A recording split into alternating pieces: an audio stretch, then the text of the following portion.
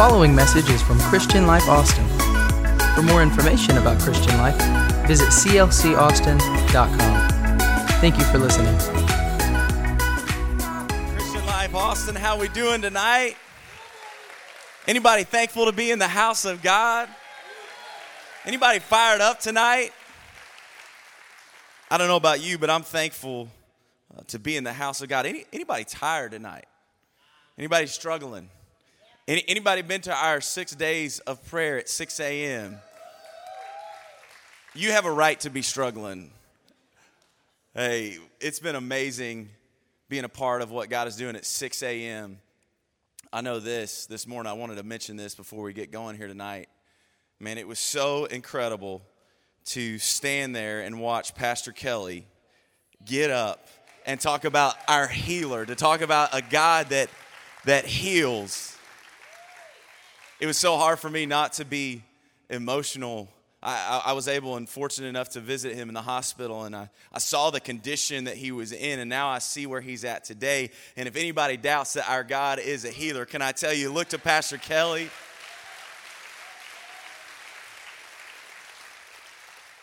Man, I'm so thankful for this house. I'm so thankful for this church.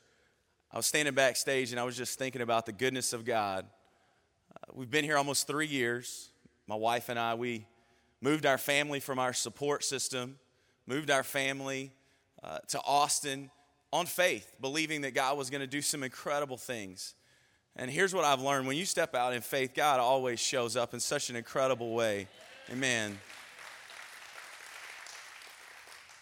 And I don't know that I've ever said this publicly, but some of you may know my story. I lost my dad at a young age, but my dad was a pastor that loved Pastor Rex. He thought Pastor Rex hung the moon. And there's moments when I'm standing on a stage or I'm able to just stand next to him during a service, and there's just moments where I think about my dad. I'm like, Dad, if you could see that I'm working for Pastor Rex, you'd be so happy. Because here's what I know. He's the best pastor. He's the best leader. There is nobody like him. Pastor Rex, I give you honor tonight. And what an honor it is for me to serve the vision of Pastor Rex, of Pastor Brad, of the entire lead team, but also to serve you. And I just thank you for loving my family, loving my kids, and just being a part of what God is doing in the earth today. All right, enough of the mushy stuff. Let's get into the Word of God. If you have your Bibles, turn with me to Haggai chapter number 1. And I've got a message tonight that I think every person needs to hear. Maybe it's a thought that you forgot about. Maybe it's a thought that you've never realized. But every person needs to hear this. And this is the message from God to you tonight. God is with you.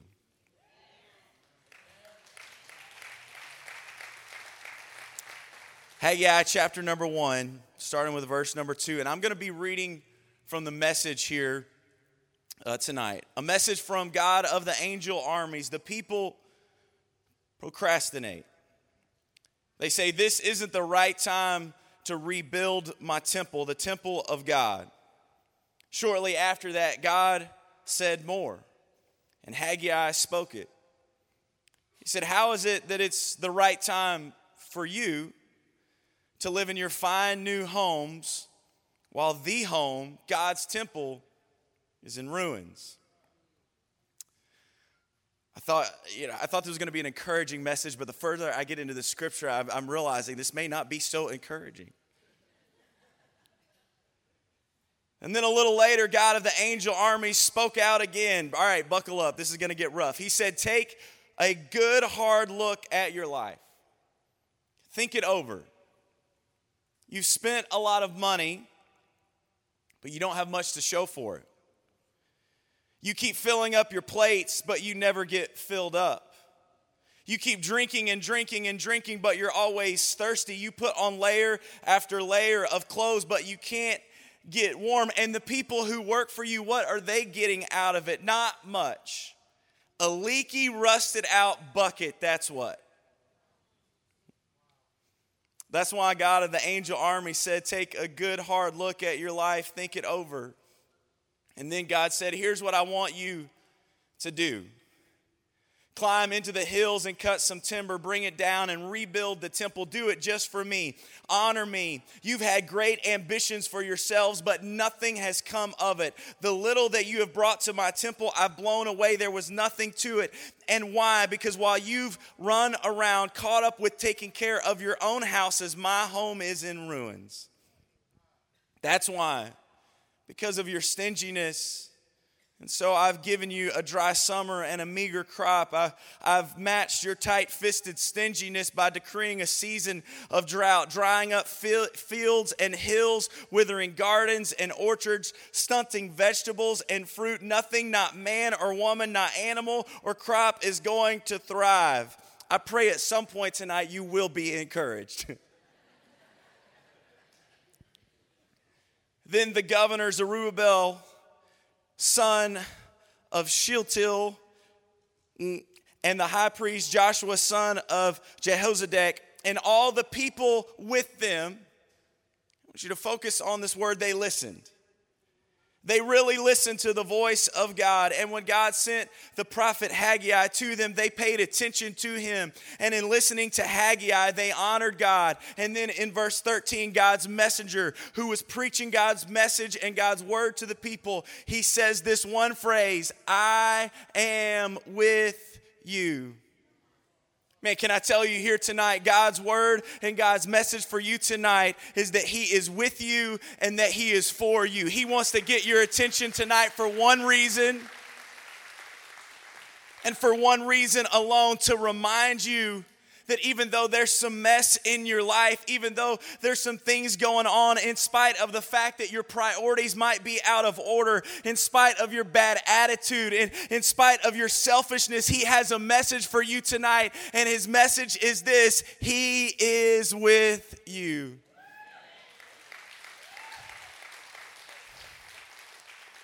I want to say a prayer over you. Jesus, in your name, we're so thankful.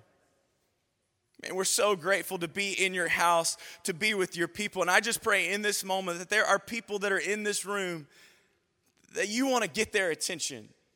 You're not here to beat them up. You're not here to remind them of their failure. You're here to remind them that you are with them. And I pray that somebody receives that message here tonight in Jesus' name. And everybody said, amen. You ever try to get somebody's attention and they weren't paying attention to you?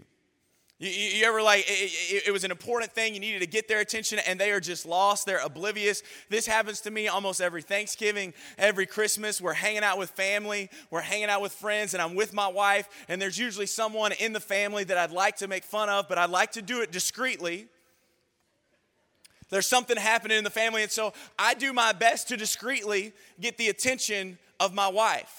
Like, this is going to be a good joke. If you would just look up, if you would pay attention, if you could just focus for a second, this is going to be a great joke, but I can't say it out loud. And I'll discreetly, hey, Annie.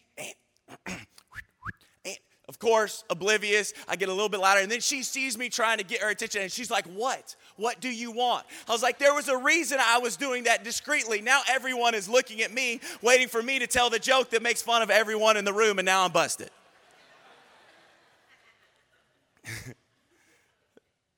You ever try to get someone's attention? Maybe you're single in the house. We've been in the middle of a relationship series in our young adult environment, and it's been incredible. But maybe, oh yeah, we can give a little clap for that. All right, we got some young adults, CLYA in the house.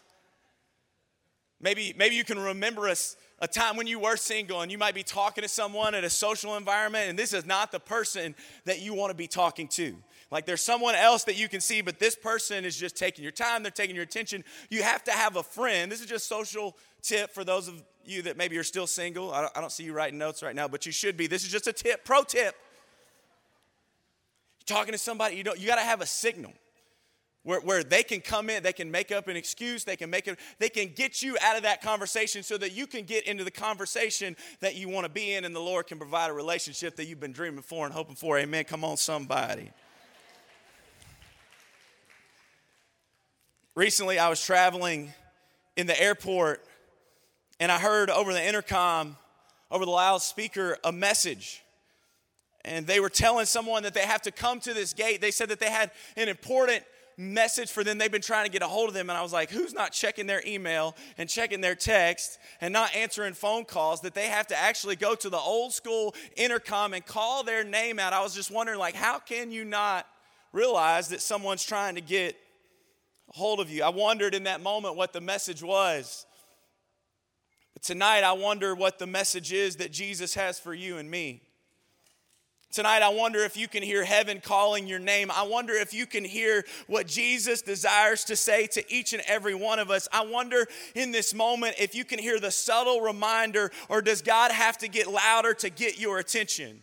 Tonight, God is saying that I have something to say to you right now in this season and in this moment. God is trying to get our attention, but a lot of times, and many times in life, we cannot hear what Jesus is trying to say to us because we are caught up in the tension of life. We're living in the tension between what we want and what God wants for us. But I know this tension is nothing new to Jesus. In fact, he's very acquainted with tension. John chapter 1, Jesus is described as being both fully God and fully man. Like he's not half and half. The Bible describes him as both fully God and fully man. He's described as being both full of grace and full of truth. And this is so interesting to me because these words are not the same. One could even argue that they are complete opposite, yet Jesus is described as being both at the same time, both God and man, both full of grace and truth. And Jesus showed us what it means to live in tension. And the truth is, the Bible is full of examples and full of ideas that seemingly contradict each other. For example, grace and truth. I think we can all think of some people in our lives that are all grace and no truth. I think we can also think of some people that are all truth and no grace. Faith and wisdom. Man, in this season of everything going on in the world, there are so many people that are just living by wisdom without faith. And yet there's so many people that are living by faith with no wisdom. But yet God calls us to live in the tension between these two ideas. And tonight, I would just ask you, what is the tension that you are living in right now? Maybe you're living in the tension of where you currently are in the place that you want to be. Tonight, maybe you're living in the tension of balancing home life and work life.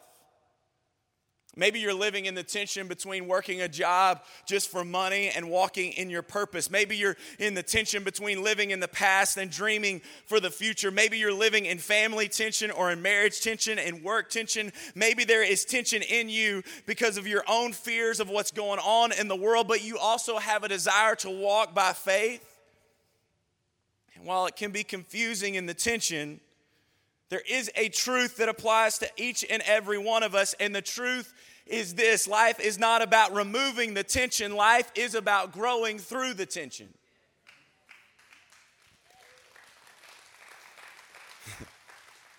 I used to work out at this gym in Houston, and the gym owner, he was the trainer, and he would always refer to this phrase of time under tension. And he would say the longer that you can keep your muscles under tension, the more growth you're going to see. In other words, how long you can stay under tension would determine the amount of growth in your life. And while this may be true when it comes to working out, I've come to learn in life that growth happens in the tension. That there is growth in the tension, that there is growth in the process, there is growth in the wrestling, there is growth in the working out. In fact, the Bible says this, that you have to work out your own salvation with fear and trembling. The Bible says that we're justified by faith when we confess with our mouth and believe with our hearts. As Romans says, the Bible says that we're justified by our faith, but sanctification, that's different. Sanctification is a process. Sanctification happens in the tension, and if you remove the process and you remove the tension, if you remove the tension, you remove the growth, and if you remove the growth, guess what? You're not growing, you're dying. Because there are only two choices in life, and it's either growth or death. And I want to tell you here that there are going to be seasons and there's going to be moments of your life when it seems like no one can help you. In the middle of those tense seasons when a pastor cannot get a hold of you and your life group seems to have deserted you and friends have left you, you have to determine in your heart and in that season that in spite of the tension that I'm not leaving. You have to determine in your heart that in spite of the tension, I'm going to keep growing. That in spite of the tension in my world, I'm going to work out my own salvation with fear and trembling. Because I would even say that as you embrace the tension, you are allowing God to do what only He can do, and you will see the growth in your life that you desire. And the truth is, in this passage of Scripture, the Israelites were in the middle of their own tension. They were living in the tension between what they wanted and what God wanted for them. The tension between being me-focused versus being God-focused. The tension between my house and God's house. They were living in the tension that maybe they didn't mean to walk into that tension, but when the Bible brings up this story, they are living in the middle of the place where they are, but the place that they need to be because they have been blessed. They've been given favor, but in the middle of the favor and in the middle of the blessing, they got their priorities out of order. Haggai chapter 1, God says, how is it that it's the right time for you? It always seems like the right time for you to do what you want to do, but when is it going to be the right time for me? How is it the right time for you to live in your fine new homes while the home, God's house, God's temple is in ruins? You see, it wasn't wrong for them to have a fine new home. It wasn't a problem for them to have a fine new home. It was a problem when the fine new home was more important than the house of God. You see, the blessing became the curse when they valued the blessing over the one who gave the blessing.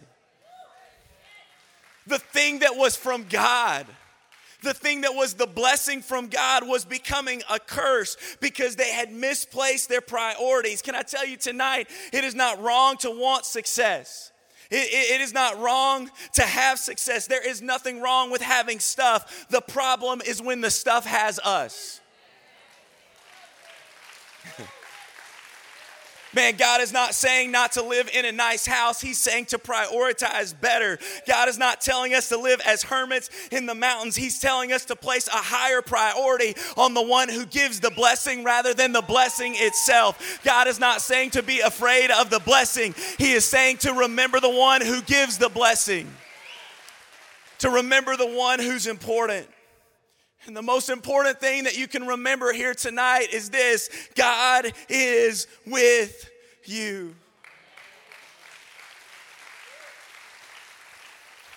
If you're taking notes here tonight, I'm going to ask you 4 questions for my points. But point number 1 is this: when is the right time for God? I'm going to give you the answer. Now is always the right time for God. God says to these people, it is always the right time for God. It's always the right time to prioritize the house of God. And this is why I love so much what we're doing right now this week during our 6 days of prayer. As we get up at 5 in the morning to get here, here's what we're doing. We are prioritizing the house of God. We're giving God our first so He can bless the rest. The first thing in the morning at 6 a.m., we're having the discipline to say yes to Jesus because we realize that now is always the right time. God was saying it's always the right time for you to say yes to God. Can I encourage you? I don't know what season you're in during your life right now, but I know this, that God wants you to say yes to Him. It's the right time to receive forgiveness. It's the right time to turn your life over to God. It's the right time to receive freedom. It's the right time to receive grace. Any procrastinators in the house? Some of y'all raised 2 hands. I appreciate that. It's one of my fatal flaws. And the truth is, when my wife comes to me, I've just sat down on the couch after a long day, leaning into an Astros playoff baseball game. Come on, somebody. Oh, man, I don't know where that came from. As soon as I sit down, of course, my wife is like, will you go do this? I'm like, can we do it tomorrow? And she's like, that's what you said last time. And I was like, well, that's what I'm doing. I'm just trying to push it down the road just one more day. Whenever I need to do something I know is coming, I don't want to do it until the last minute, because most of us do the same thing with God. We say, I'll serve God when the time is right. I'll get free when the time is right. I'll serve at the right time. But here's what Ecclesiastes says about that. Only a fool waits for perfect conditions. Can I tell you, today is the day. It's a perfect day to repent. It's a perfect day to forgive. It's a perfect day to receive forgiveness. It's a perfect day to discover your purpose. It's a perfect day to walk in newness of life. It is always the right time for God. Don't live with the mentality that you can wait until tomorrow, that you can wait until the next day, that you can wait until a different season. This is the day that the Lord has made. There is not a diet that I've started in my life that did not start on Monday. Another pro tip, do not start a diet on the weekend. Now, that's the day that I know I should start the diet, because we're eating cake, we're having fun, we're at weddings, social events, just eating snacks and food. We're at the parties. I'm eating fruit snacks. I don't even like fruit snacks, but I'm with the kids. I'm eating fruit snacks. And here's what I say as I down another package of fruit snacks. The diet starts Monday. As I justify ingesting way too much sugar into my body. We always wait for the right time. We always think that we can put it off, that we can start later. But God was saying, it seems like it's always the right time for you. It's always the right time for you to do what you want to do. When is it the right time for me? Can I encourage you tonight that it is always the right time for God? Maybe you're on the fence about different things in your world and in your life. Can I encourage you tonight that it is always the right time for God? It's the right time for freedom. It's the right time to rededicate your life. It's the right time to see His goodness. The enemy loves to tell you to wait until the conditions are perfect, to wait for the right moments. But God is saying to you here tonight, in this moment, now is the right time. The second question I want to ask you is, what do you have to show for doing things your way? Verses 5 through 6, a little later, the God of the angel armies spoke out again. He said, take a good hard look at your life. Think it over. You've spent a lot of money. I feel convicted right now. But you don't have a lot to show for it. You've been filling up your plates, but it seems like you never get filled up. I feel convicted again. I don't know if this is a sermon about dieting or not, but it seems like it is. You keep drinking and drinking and drinking, and yet you're always thirsty. You put on layer after layer of clothes, but you can't seem to get warm. And the people who work for you, what are they getting out of it? In other words, you don't have much to show for your life, and the people closest to you don't have much to show for it either. We live in a city where people are exhausted from trying so hard and feeling so unfulfilled. We live in a world where people are giving everything they can for just a few moments of fame, for a few moments of wealth, for a few moments of success, and it's fleeting. It's momentary. Think about the last 5 years of your life. Think about the last 10 years of your life. When you look back on your life without the gospel, what do you have to show for it? When you live a life without God as a priority, man, I just want to tell you, this is a fact. You will not have much to show for your life. You've spent so much. You've tried so hard. What do you actually have to show for it? Not much. You've been grinding. You've been working. You've been giving of your time, of your efforts, but it seems like it's never enough. And that's what life looks like when your priorities are out of order. But when you hear the gospel and you put your trust in Jesus, you can look back on your life and you realize that you have something to show for it. Can I tell you tonight, I stand on the stage and I cannot believe where God has taken me in my life. I cannot believe what God has done for me. I just can't believe it. I'm overwhelmed by His grace. I'm overwhelmed by His love. I'm overwhelmed by His mercy. I shouldn't be here, but just like Pastor Kelly, but God. Let me just tell you right now, let me get this out of the way. If you see me ministering somewhere, standing on a stage preaching, you're like, how did that guy get to do ministry? I'm asking the exact same question. I don't know either, but here's what I know. When I put my trust in Jesus and I put my hope in Him, it's not about my talent. It's not about my ability. I don't understand much. All I know is that a long time ago, I made up in my mind the house of God is going to be my priority. A long time ago, I made up my mind the things of God are going to be a priority to me, that nothing will come in front of the things of God. That's what's important to me. That's where I put my hope. That's where I put my trust. And when I look back on my life, I should have seen pain. I should have seen chaos. I should have seen destruction. But here's what I see: goodness and mercy chasing after me. I look back and there should be some mess, and what it's mercy and goodness running after me.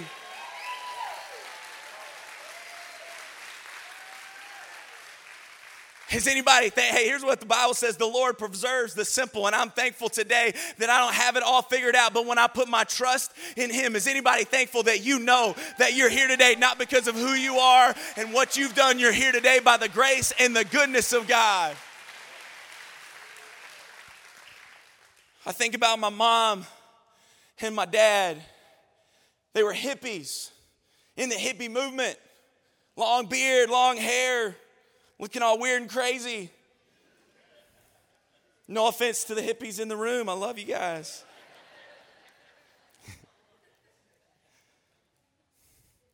They were far from God.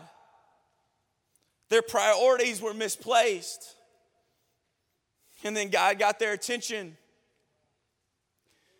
And He whispered to them, and He called to them, and He helped them see that there was a need for God in their life. And then someone comes along and invites them to church. And because of this guy's invitation, I have 3 other siblings.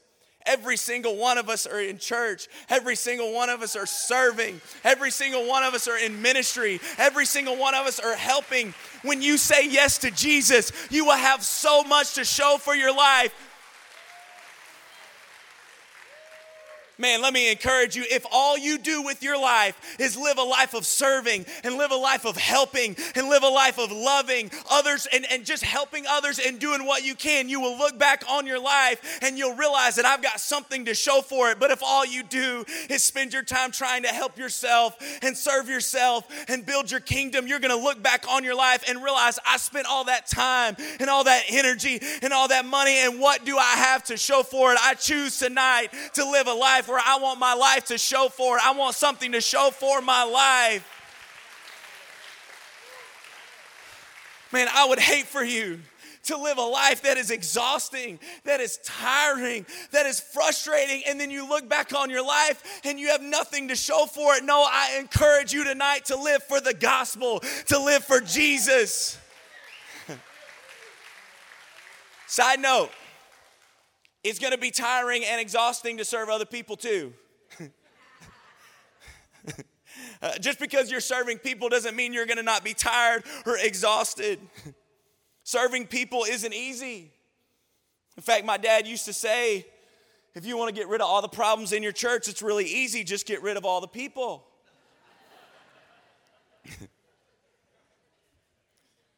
But how many know that your purpose in life in some form or fashion is always, always, always connected to others? Like what you do with your life, the reason you were born, the reason you were created is not about you, it's about others. I've got some good news and some bad news. If you're called to people, it means you're called to problems. And if you get around people long enough, you're going to have some problems. And if you're called to problems, that means that God has put you on this earth to be a problem solver. I don't know if you've thought about this, but have you ever realized that you are the answer to someone else's prayer? You just don't know it yet. You are the answer to someone's problem.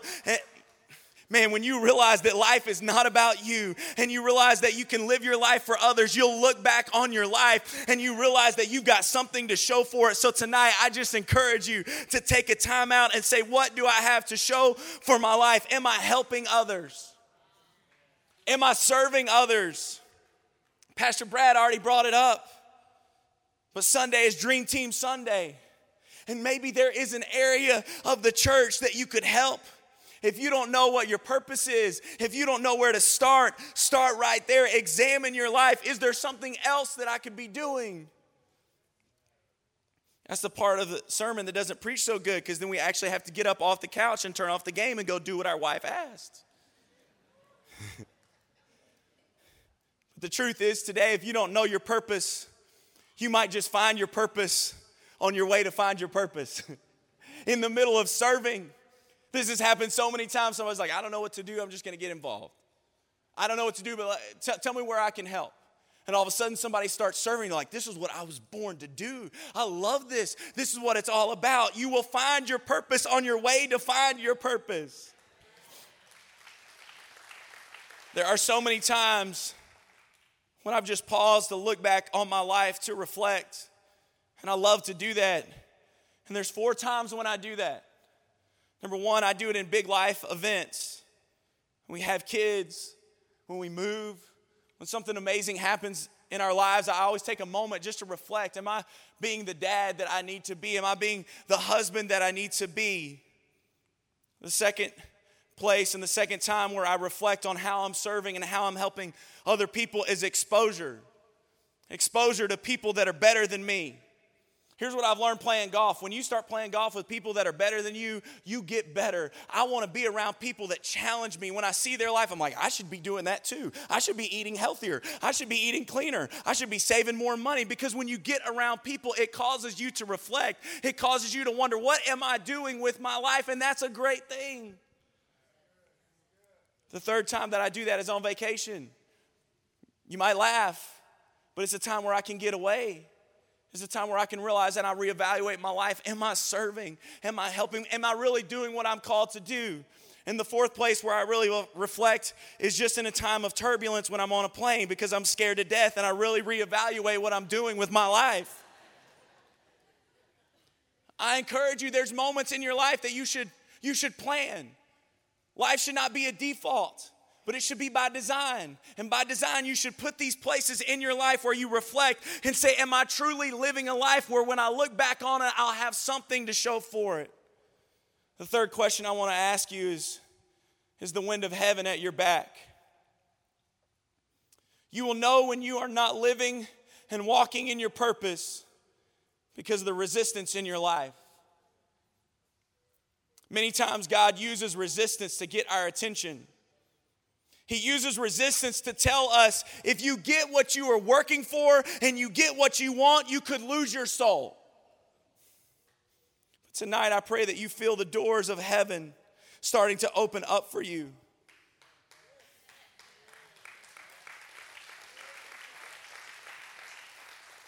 And I'm coming to a close, if we could get some keys, but grace by definition is undeserved favor. And when you surrender your life, when you give your life to Jesus, not everything is going to come easy. That's not what I'm here to say, but I just pray that in those moments, in those seasons of tension where you're trying to work through life, that you feel the wind of heaven at your back, that you feel the grace of God. I pray that you feel some things come easy, that you're living in the favor of Jesus, that it's favor from on high, that when you live and you walk towards the things of God, that you will feel the wind of heaven at your back. I pray that as you live with the favor of God, as you live with the grace of God, as you live in the love of God, that you will fly, that you will soar, that you will experience His goodness. Playing golf, I hate to hit into the wind. If you don't play golf, just skip past this analogy. Maybe you can watch it on YouTube. But I hate hitting into the wind because no matter how hard I hit the ball doesn't seem to travel. And some of us with our lives are constantly hitting into the wind, trying to force a relationship, trying to force a career, trying to make it work when we know this is not what God wants for us, when we know that it's not connected to who we are. God is saying in this moment, He's saying these things to us, not because He doesn't want us to have good things. He's bringing resistance into our world and into our lives to get our attention. Maybe you don't have what you want right now because God's trying to get your attention.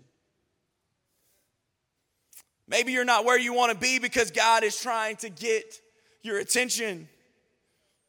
Maybe you're in some tension because God is trying to get your attention.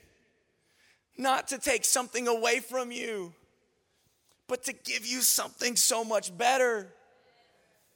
Can I tell you, the resistance of God, the no that you might get from God always leads to a better yes.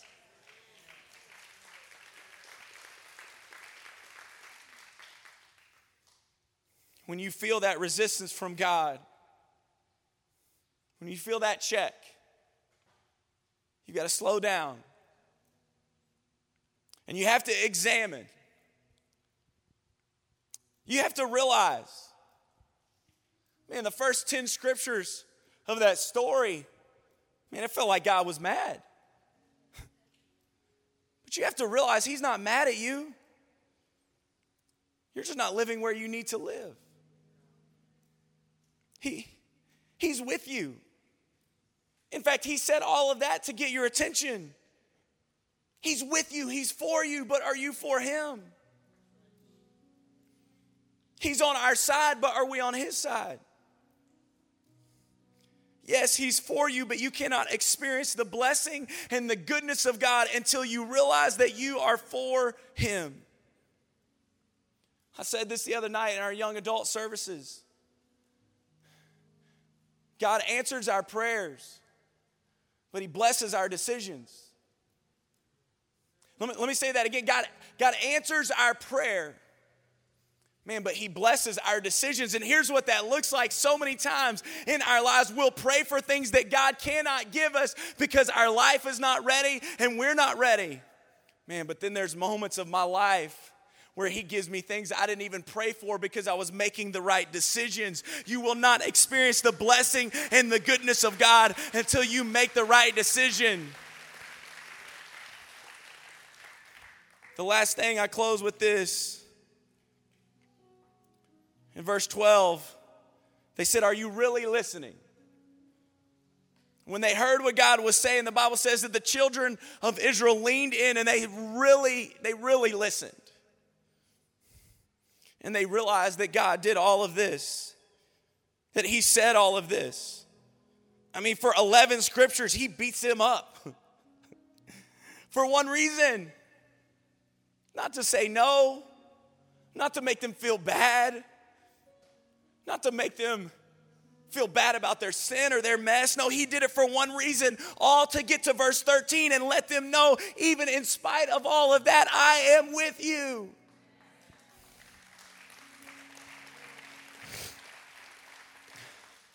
I wonder what the important message was in the airport that day. I couldn't help but think, man, if it's really urgent, it has to be bad news. Like, I just can't imagine that they're calling this person and this is really urgent. You have won the lottery. I don't think that's what was happening. I just assumed. And in that moment, I just said a little prayer for him. And I hope that whatever it was okay. So many times we do that when we feel like God has a sense of urgency with us. We feel like God's calling to us and we know our mess, we know our sin, we know the areas where we fall short, we know our misplaced priorities, and we hear God calling to us and we do what I did in the airport. Man, if it's urgent, it's got to be bad. Like if God's really trying to get a hold of me, He's only trying to tell me you're going down the wrong path, you're going to lose your life, it's going to be awful. So many times we think that the message that God has for us is bad news. That God is standing over us saying we aren't enough. God is saying that we don't belong, that we've made mistakes. But tonight I want to tell you this is the one message that God has for you here tonight. God is calling after you, not to say that I'm against you. He's reaching after you. He's urgent. He's crying out. He's desperate. He's trying to get your attention to tell you one message. And the message is this: I'm with you. In spite of the obstacles, in spite of the tension, in spite of the mess, I've got a message for you tonight, and the message is this: I am with you.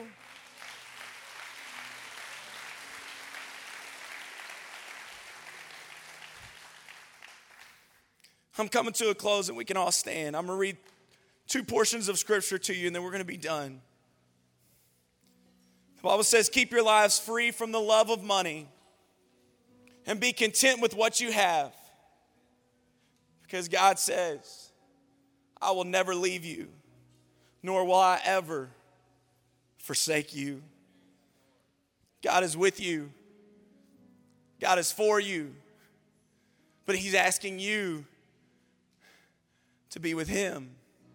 He's asking you to make His house a priority. He's asking you to make the things of God a priority.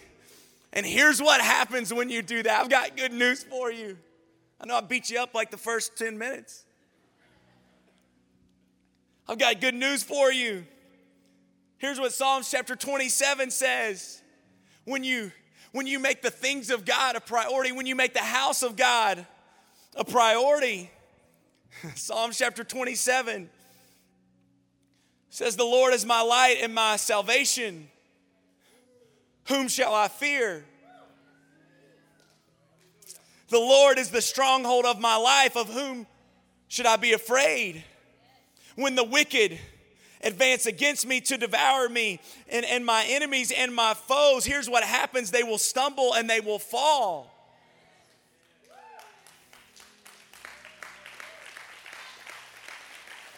Though an army besiege me, my heart will not fear. Though war break out against me, even then will I be confident, because one thing have I asked from the Lord, and this only do I seek, that I may dwell in the house of the Lord, that I make the house of the Lord a priority all the days of my life, to gaze on the beauty of the Lord and to seek Him in His temple.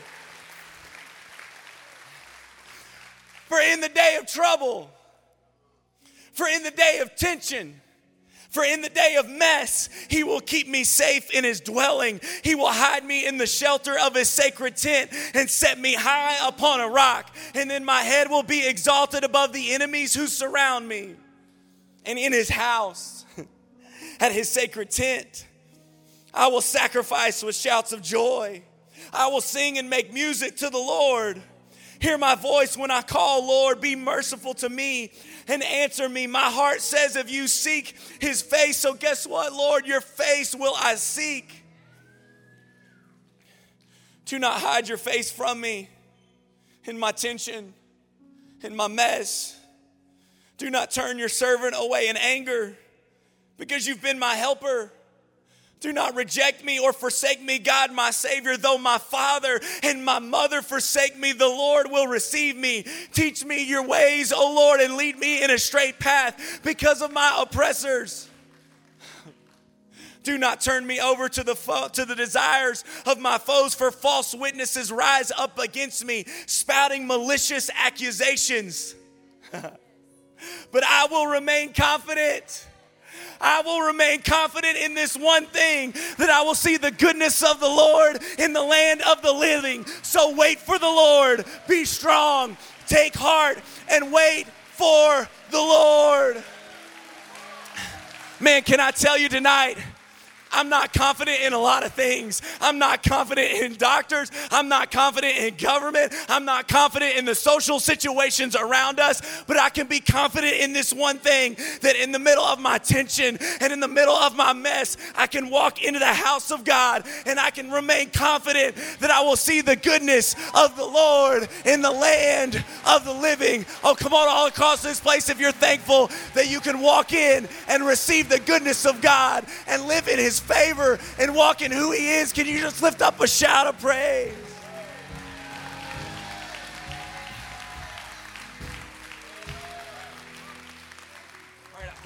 All right, I'm done. I'll close with this.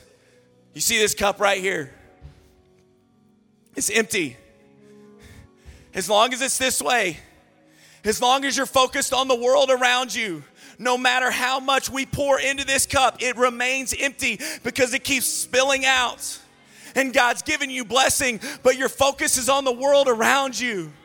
Your focus is on the problems around you, and you're right here and God's pouring into your life and pouring blessing, and it seems like you never get filled up. You're focused on the horizontal, but when you turn that cup and you say, God, fill me up, here's what happens. That cup fills up, and the relationships in your world, the things in your life, it's a product of the overflow of the goodness of God. And no matter what happens in your life, you can stand on the goodness. You can stand on the goodness of who he is. And no matter what happens, you're full of the goodness and the grace of God. One more time, can we just put our hands together and say, thank you, Jesus.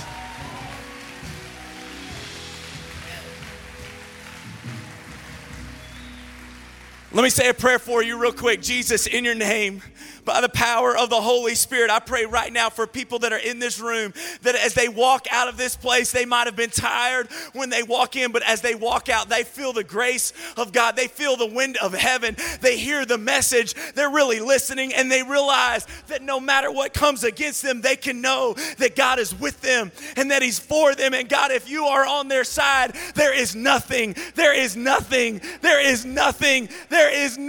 can stand against them. And we thank you that we can remain confident that when we walk in from the world, we walk in from our mess, we walk into the house of God and we say, God, we are making you a priority, that we will see the goodness of the Lord in the land of the living. One more time, can you just put your hands together and say, thank you, Jesus. Hey, have a great night. Go in Jesus' name. We'll see you for Dream Team Sunday.